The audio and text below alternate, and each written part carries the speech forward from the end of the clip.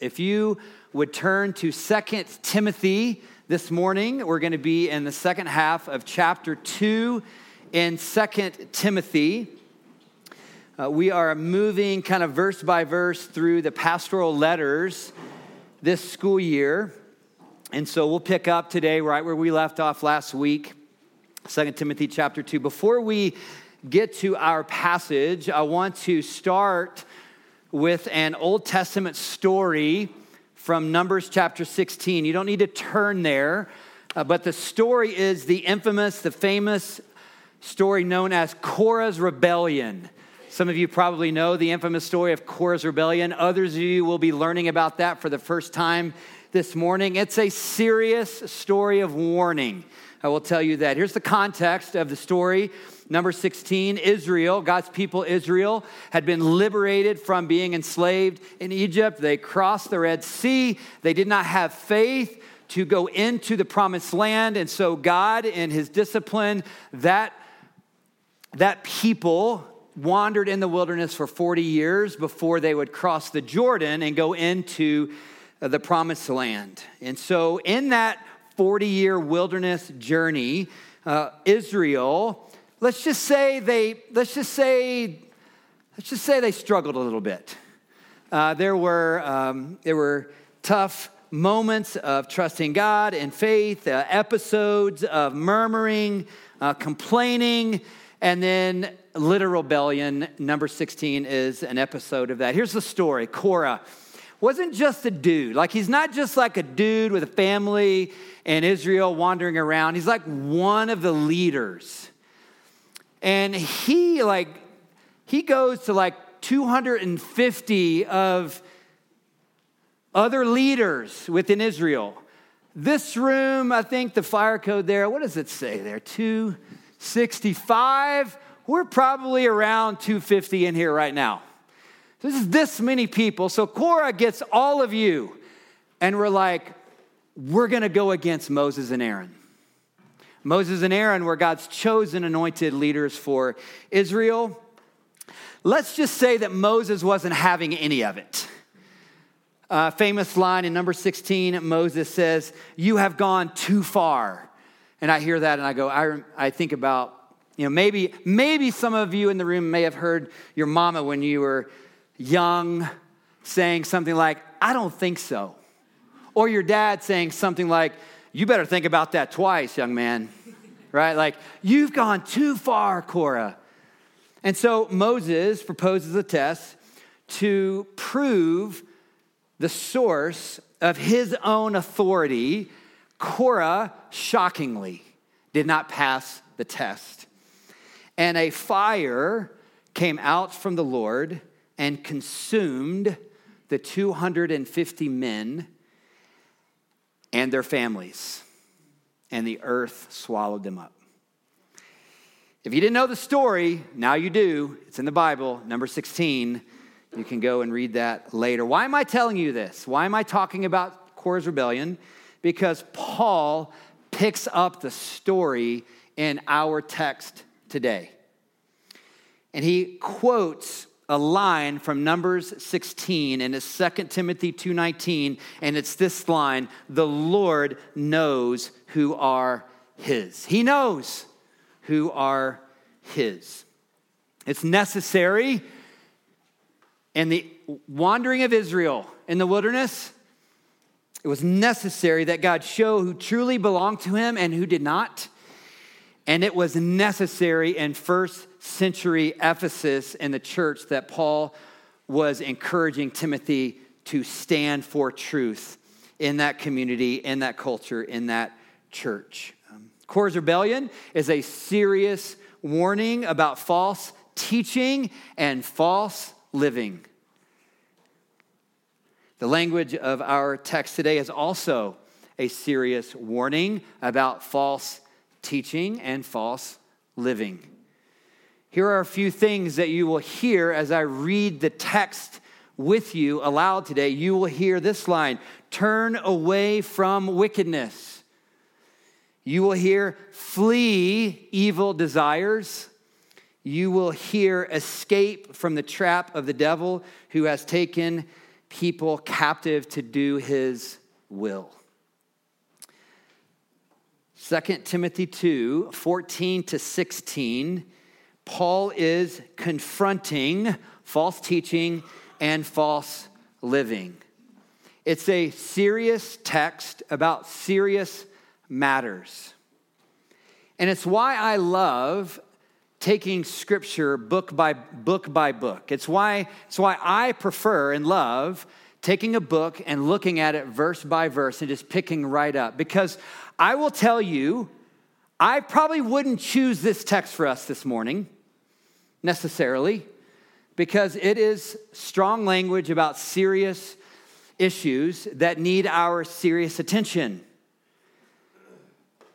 But this is the Word of God, and I guess my heart in this as your pastor is to say this: let's not be unwilling to engage in serious text and serious warnings.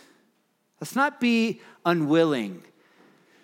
Let us allow the Word of God to train us in righteousness, correct us, rebuke us even in the way of Jesus, so that we are transformed and grow and change and we're liberated in the way of Jesus. Amen? So this might be challenging for you. It's been challenging for me, but let's not move away from the loving, gracious discipline of the Lord. It's always for our good. It's always for our good. The warning is rooted in grace that empowers us. Grace empowers us to see and overcome deception and the dangerous entanglement of sin in our life. God's word and God's work is always freedom for the captives. It's always more grace to those who humble themselves. So let us humble ourselves and receive what God has for us today. I'm going to start with the first 7 verses of our text, and then we'll get to the end of the passage. So read along with me, 2 Timothy chapter 2, verses 14 to 21. Excuse me. Paul says in 14, keep reminding them of these things. Keep reminding them of what things? Keep reminding them of the things that I had just spoken with you about at the beginning of the chapter. Everything that we talked about last week. Keep reminding them about these things. Keep reminding them that God is always faithful. Keep reminding them to be strong in grace. Keep reminding them that salvation is only found in Jesus. Keep reminding them to endure hardship. Keep reminding them that God's word is not chained. It is alive and it is for our good. Keep reminding them of these things. And also warn them. Remind them of the gospel. And Timothy, warn them before God against quarreling about words. It is of no value and only ruins those who listen. So do your best to present yourself to God as one approved, a workman who does not need to be ashamed and who correctly handles the word of truth. Avoid godless chatter, because those who indulge in it will become more and more ungodly. Their teaching will spread like gangrene. Among them are Hymenaeus and Philetus, who have wandered away from the truth. They say that the resurrection has already taken place, and they destroy the faith of some. Nevertheless, God's solid foundation stands firm, sealed with this inscription: the Lord knows who are his. That's the quote from Numbers 16. The Lord knows who are his, and everyone who confesses the name of the Lord must turn away from wickedness. Word picture. In a large house, there are articles not only of gold and silver, but also of wood and clay. Some are for noble purposes, and some are for ignoble. If a man cleanses himself from the latter, from the ignoble, he will be an instrument for noble purposes, made holy, sanctified, useful to the master, and prepared to do any good work. This is a word specific to Timothy's leadership in Ephesus the need to resist false teaching and to warn people about false living in the way of ungodliness. And here is the word. It is remind them of the gospel. Remind them. And also warn them. The language around reminding them and warning them in the Greek language is in the present tense. So it's not just a once-off reminder and a once-off warning. It's a pastoral call on Timothy to keep reminding the people of God, keep reminding them of the gospel, and also keep warning them. These are serious days. These are serious matters. These are serious falsehood teaching, heretical teaching that is literally ruining people's lives. Warn them, awaken them. What are the issues that needed warning that Paul speaks about? Two things: verbal quarreling about words and godless chatter. Remind them of the gospel and warn the people of God about verbal quarreling and godless chatter. Warn them. Verbal quarreling and godless chatter is the opposite of edifying people. Would you agree? And Paul says in verse 14, quarreling, godless chatter, it ruins people's lives are at stake here. The word ruin in verse 14, the Greek word is catastrophe, spelled with a K and not a C. Like when we allow quarreling and godless chatter to run amok among the people of God, it literally destroys the community. These are serious issues. And I would say not just a community of faith, but any relationship. Like any relationship that you care about, when we open the door for quarreling and godless chatter to come in, it spreads, it infects, and it destroys relationships. Word picture, the gangrene story. Let me give you some fair warning about that. Maybe don't go Google gangrene and look at the images that come up on your computer. Because I was like, maybe I should do that and then throw it up on the slide. But then I was like, no, you're welcome, Emily. We're not going to do that. I'll just say this. It's real nasty. It's a loss of blood supply that causes your body tissue to die. It would have been a very clear metaphor for Timothy in the first century where there were no antibiotics. So he would have immediately thought of times in his life when he saw that in people's own lives. He's like, this is what happens internally to the body of Christ. It's literally like gangrene, bro. The threat was real. People's lives were literally at stake, and Timothy was not to be ashamed to make a stand for the truth of the living God. He called him a workman.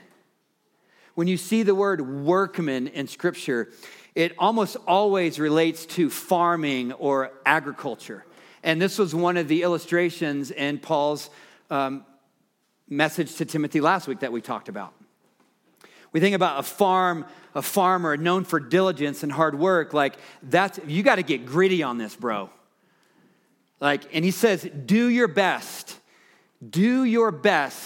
as a workman in this fight for the gospel of Christ. You've heard me say this before if you've been around Two Rivers for any amount of time. And I believe it bears repeating. The gospel of grace is opposed to earning, but it is not opposed to our effort. It is not opposed to our participating in the work of God and the liberating of people's lives.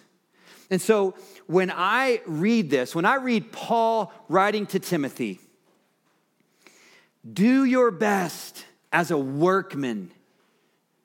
I don't read this and think, man, Paul is being a little too hard on Timothy here by calling him to do his best and to be a workman like a farmer, like an intentional, diligent, hardworking, gritty farmer. I don't believe he's being too hard on Timothy. And the reason why I believe that is as a coach and as a father, I say do your best all the time.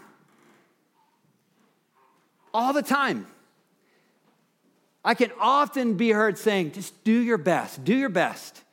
All that you can ask of yourself and all that I can ask of you is do your best. That's what Paul is encouraging Timothy toward.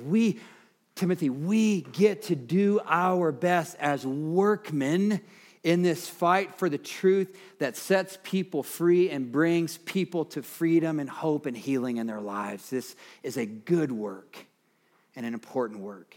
We get to make a stand for truth, unashamed,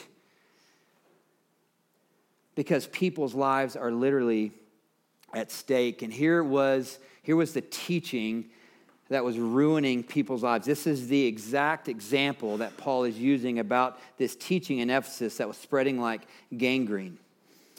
The teaching was that the resurrection had already taken place. Speaking of the resurrection of Christ, speaking of the resurrection of believers, speaking of the second coming of Jesus, like this, the belief, the false teaching, the resurrection had already taken place. And I want to explain to you how serious this teaching was, both then and now.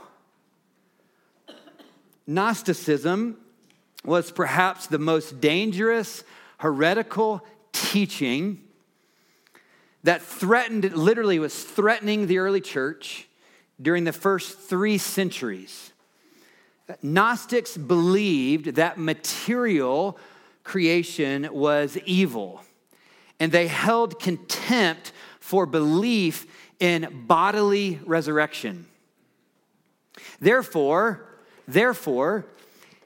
anything done in the body, even the grossest of sin, had no meaning at all, because real life exists in the spiritual realm only.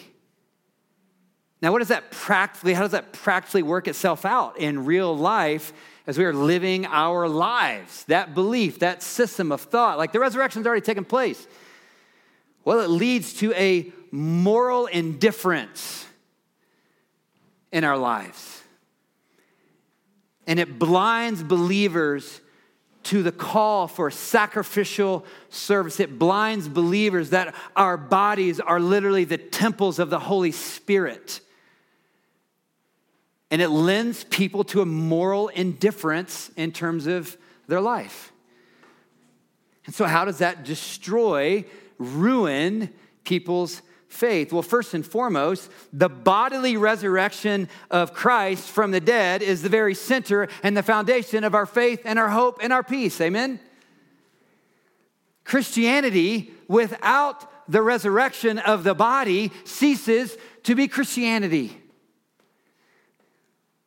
And in asserting that the resurrection had already occurred, false teachers deny the resurrection of Christ and the future resurrection of believers, and it lends itself to people living with moral indifference, and it was spreading like gangrene, and it was ruining people's lives. Moral indifference ruins people's lives.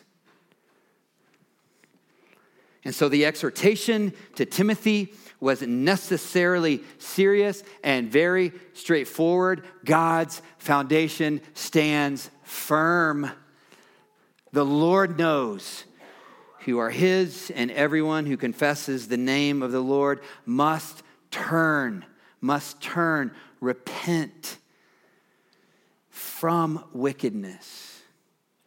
Turn away from the false teaching and turn away from false living of moral indifference.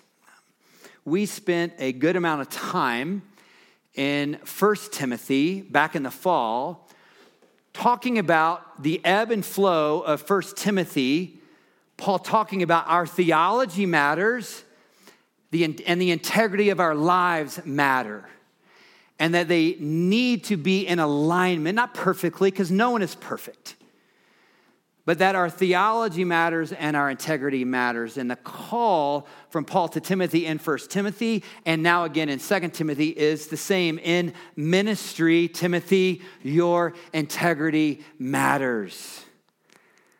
And I would say in life, my life, your life, our witness, our ministry, our life today, integrity matters. Not legalistic moralism. I am not up here talking to you, proclaiming to you, preaching to you about legalistic moralism. That's not what Paul is talking about, and that's not what I'm talking about, because that's not the gospel of Jesus Christ. Legalistic moralism leads people to arrogant ego, judgment, elitism, or it leads people to hiding in shame and self-abasement. And that is not abundant life. That is not the way of Jesus. That is not being made holy. That is not being made holy, being sanctified for a noble purpose. But grace-empowered love of God, mercy of God, peace of God, strength of God, discipline of God lends itself to true holiness, useful to the master, prepared to do any good work. God has given us a noble purpose, Timothy. And this is why he begins the next section, and it starts with flee evil desires. Because evil desires and wickedness does not align with noble purposes of the kingdom of God. And so, serious language, serious warning, flee evil desires and pursue faith, righteousness, love, and peace. And so this will get us to the end of the chapter. Verse 22, flee evil desires of youth and pursue righteousness, faith, love, and peace, along with those who call on the Lord out of a pure heart. Don't have anything to do with foolish and stupid arguments, because you know that they produce quarrels. And the Lord's servant must not quarrel. Instead, he must be kind to everyone, able to teach, not resentful. Those who oppose him, he must gently instruct in the hope that God will grant. In the hope that God will grant them repentance, a changing of their minds, leading them to a knowledge of the truth, and that they will come to their senses and escape from the trap of the devil who has taken them captive to do his will. Serious language, serious warning, serious matters. People's lives were at stake. There's a lot of advice. Not the right word, Swain. Exhortation, strong warning about handling controversy here. Would you agree? And notice the progression of thought from Paul from verse 22 to verse 26. He begins with hey man, don't get caught up in foolish, stupid arguments. That's where it begins. And then by the end of the chapter, he's talking about literally people that have been, the devil himself has set a trap and they are being held captive. So progression, slippery slope, right? Slippery slope. And so I hope and I pray that this warning for us awakens us to the slippery slope in our lives of quarreling, of holding resentments, and moral indifference. And I just believe that the Word of God is living and active, and it's useful to correct us and train us in righteousness. So let us come under it for our good and the benefit of our church and our witness to our community. A lot of things for us to consider here. I'm going to start with verse 22. This is my paraphrase. Follow hard after righteousness together. Together is always better. Amen? Together is always better. Why did I put together in there? Because Paul says, pursue righteousness along with those who call on the name of the Lord. We're doing this together as a community of faith. Remember Onesiphorus, if you were here a few weeks ago? I don't know if I'm saying his name right. Doc, you said his name different. We were speaking after. It's pretty close. Okay, thank you. We'll just go with Onesiphorus. Remember this line? Paul's in prison. He speaks about Onesiphorus and he says, he searched hard for me until he found me. And when he found Paul, Paul was refreshed. I believe they were following hard after righteousness together, don't you? And they were refreshing each other. The commands of fleeing and pursuing. And you can't just kind of like, hey, we need to just kind of like flee evil, youthful desires and kind of like cruise toward righteousness and love. No, the language it is gritty, isn't it? It is like intentional. Requires effort, and we need each other. Paul is certainly not communicating to Timothy that he can just sit passively by here. And so if there is an issue in my life around quarreling, if there is an issue in my life around resentment, if there's an issue in my life around moral indifference, do you think me just sitting passively by will help me in any way? Of course not. Of course not. We must flee and pursue together. Verse 23, there's no fruit in foolish and stupid arguments. Raise your hand if you've ever been in a foolish and stupid argument where emotion, I'm kidding.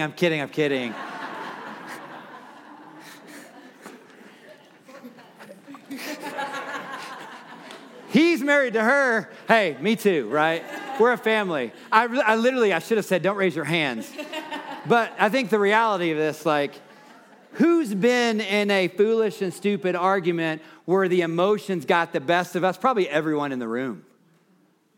Right? So we're all at the foot of the cross here, asking the Lord to help give us insight and strength and growth and process. And the language in the Bible, the Bible's like, foolish and stupid arguments are real, aren't they? When I read this, I think about like a high school guy or maybe like a college dude, and he's like out in Old Town on like a Friday night, and he's just there hanging out with his homies, and he just walks by and he just notices a guy, and for some reason, Drew just goes, what are you looking at?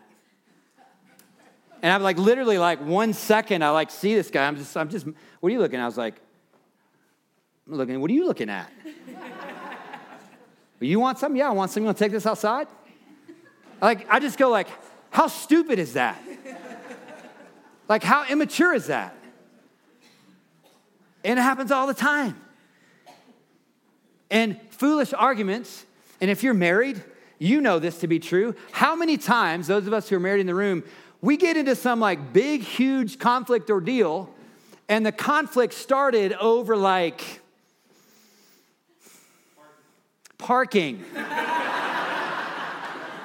Where we're parking. Or perhaps it started over. Is that what? What's for dinner? Directions. Toilet paper roll. Are we going over or are we going under? Over. Yes, we're always going over. We're always going over. Always going over. But here we're laughing because we know, but the reality is, how many of us that are married, or how many of us that have a sibling, or a boyfriend or girlfriend, or a friend or a roommate, it's all of us, right? Something starts so, it's foolish and stupid, and it ends up in yelling and screaming and quarreling.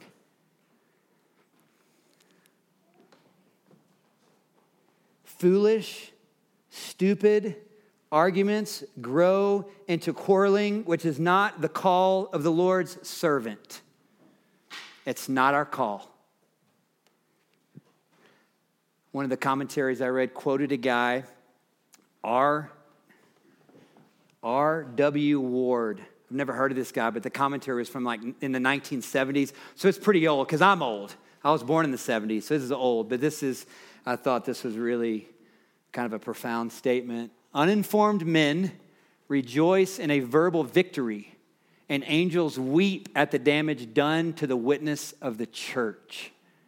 Controversies are prolific, spawning quarrels and fights to the third and the fourth generation. Lord, change me.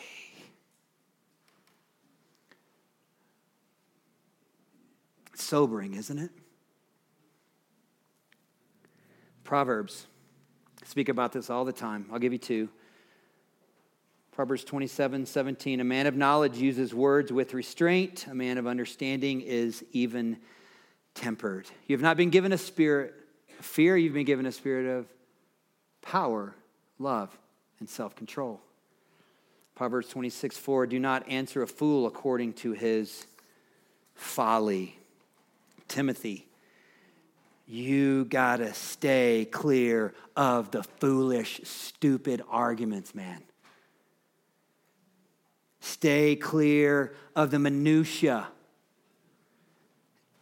They want to bait you and get you wrapped up in this stupid argument. This is kind of fun today because I get to say stupid all the time because it's right in the text. And you can't send me an email about it because I'm like, hey, it's right there in the Bible. Paul to Timothy, don't let this distract you from the main thing. Handle the word of truth. People's lives are at stake. Our call is to set people free. Now, let me say a note on this.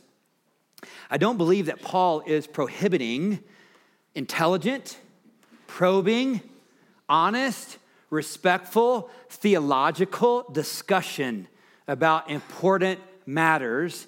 What he is pressing against is useless, immature, emotionally charged arguments that do nothing but divide and confuse people. And we must develop a discernment that distinguishes between those two options. And sometimes, maybe most of the time, the best option is to simply stay quiet or walk away. That's not easy, is it? It's not easy. If you want to do some reading around the power of the tongue, go read James chapter 1. Really, really famous verse from James 1. Dear brothers and sisters, take note of this. Everyone should be quick to listen, slow to speak, slow to become angry. Is that easy? No, it is not easy. It takes intentionality. We must flee evil, youthful desires, and we must pursue righteousness, love, peace, hope together. It's not easy, but God has given us what we need, and we have one another. Slow to speak, slow to become angry, because human anger does not produce the righteousness that God desires. Verse 24 and 25 give us, I think, four positive traits in doing our best as workmen and as workwomen for the truth. Kindness, able to teach, not resentful, gentle instruction.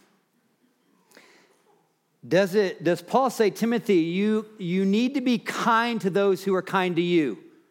Is that what it says in the text? It says, no, bro, like you have to learn to be kind to who? Everyone. Is that easy? Whew. No. Let me ask you an honest question. Has a foolish and stupid argument where you got emotionally charged and the other person got emotionally charged, did that ever change your mind?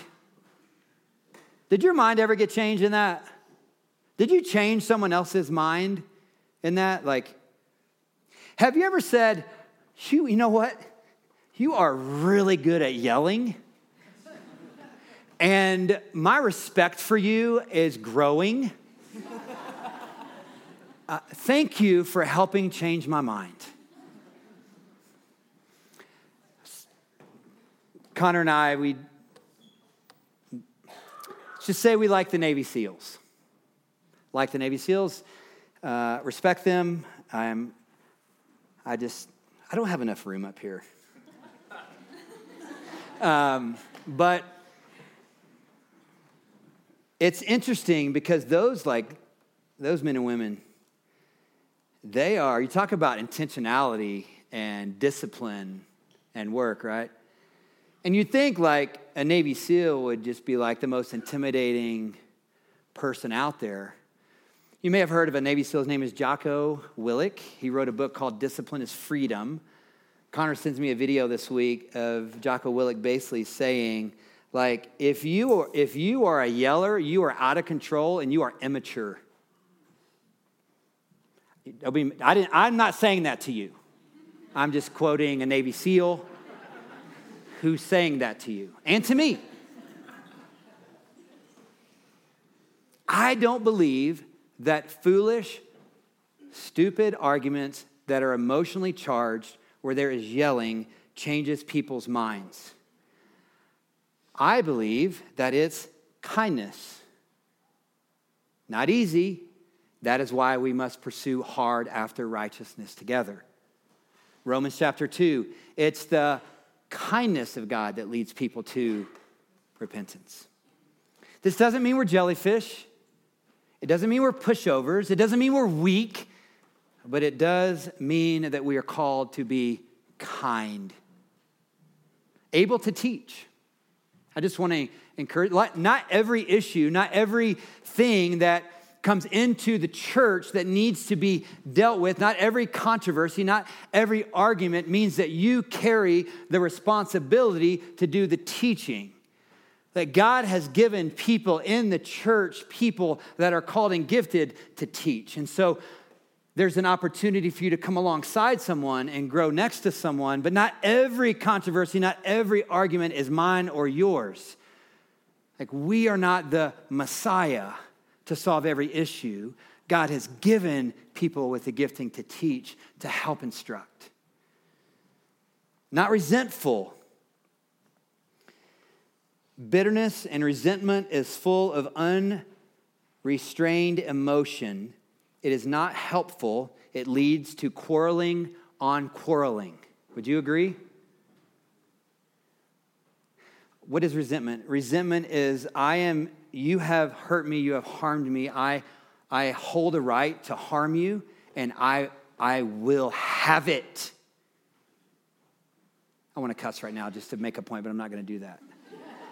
I will have it, and we will not let it go.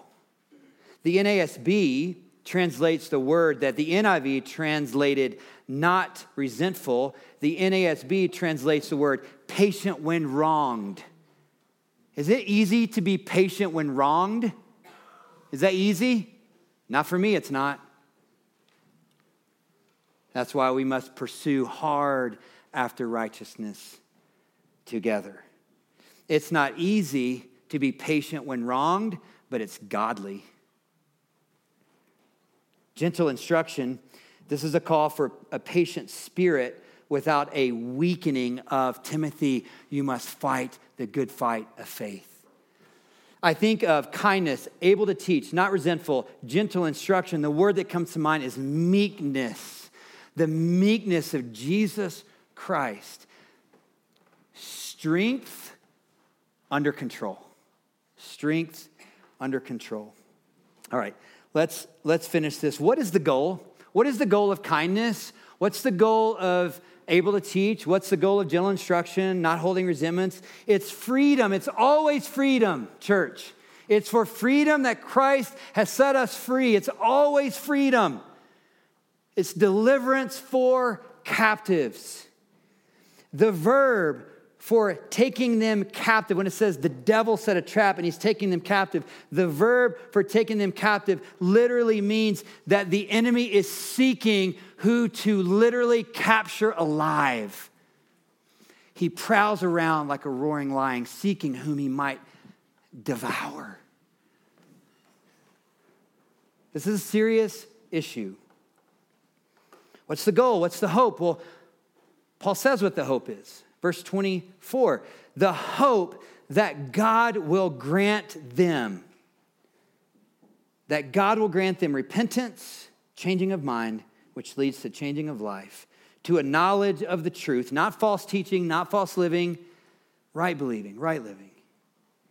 And that they will come to their senses and escape from the trap of the devil. I want to encourage you to underline in verse 25 where it says, God will grant them. Paul doesn't say to Timothy, you will grant them in your kindness and your ability to teach and you not holding resentments about the people that are really, honestly, they're kind of ticking you off. And I get that because ministry isn't easy and people are frustrating and people are people and all that's true. But don't be resentful because people's lives are at stake, gentle instruction. And he doesn't tell Timothy, and you are responsible for getting them to repentance. That is not Timothy's work. It's not my work. It's not your work. It's not any of our work. God will grant them. Timothy can't produce real change in people's lives. I can't produce real change in people's lives. God can and does produce real change by his kindness, by his love, by his grace, his mercy. God grants repentance. We get the privilege of participating. Do your best to be a workman. Do your best to be a workwoman. We get the gift to participate in the work of God of setting people free. Hallelujah. Our kindness gets to align with God's kindness, but it's God that's setting people free. Timothy isn't the Savior. Jesus is. I am not the Savior. Jesus is.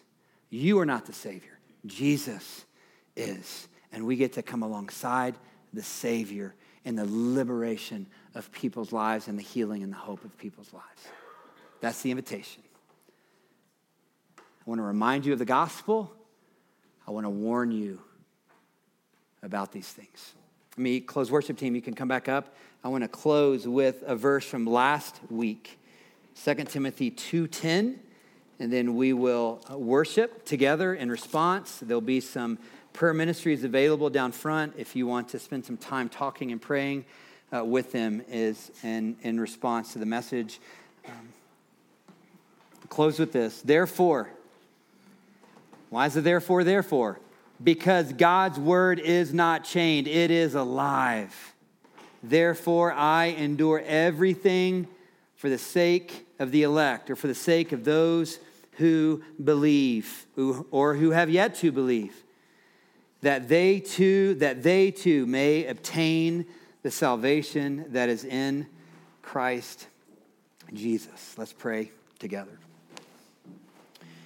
Lord, I pray that this passage and that this message that you have given through this broken vessel, Lord, would be a fresh reminder of the liberating, empowering, healing, delivering truths of the gospel, and a helpful, strong warning around deception in our lives,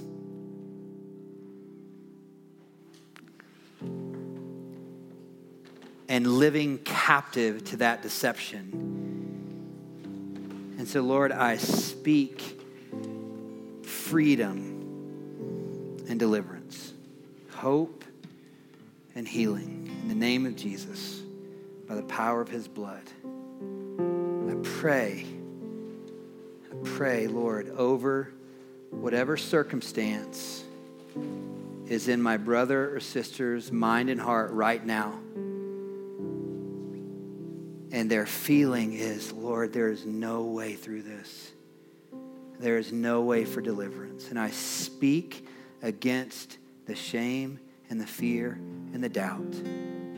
And I speak the name of Jesus, reigning over, healing over, delivering over.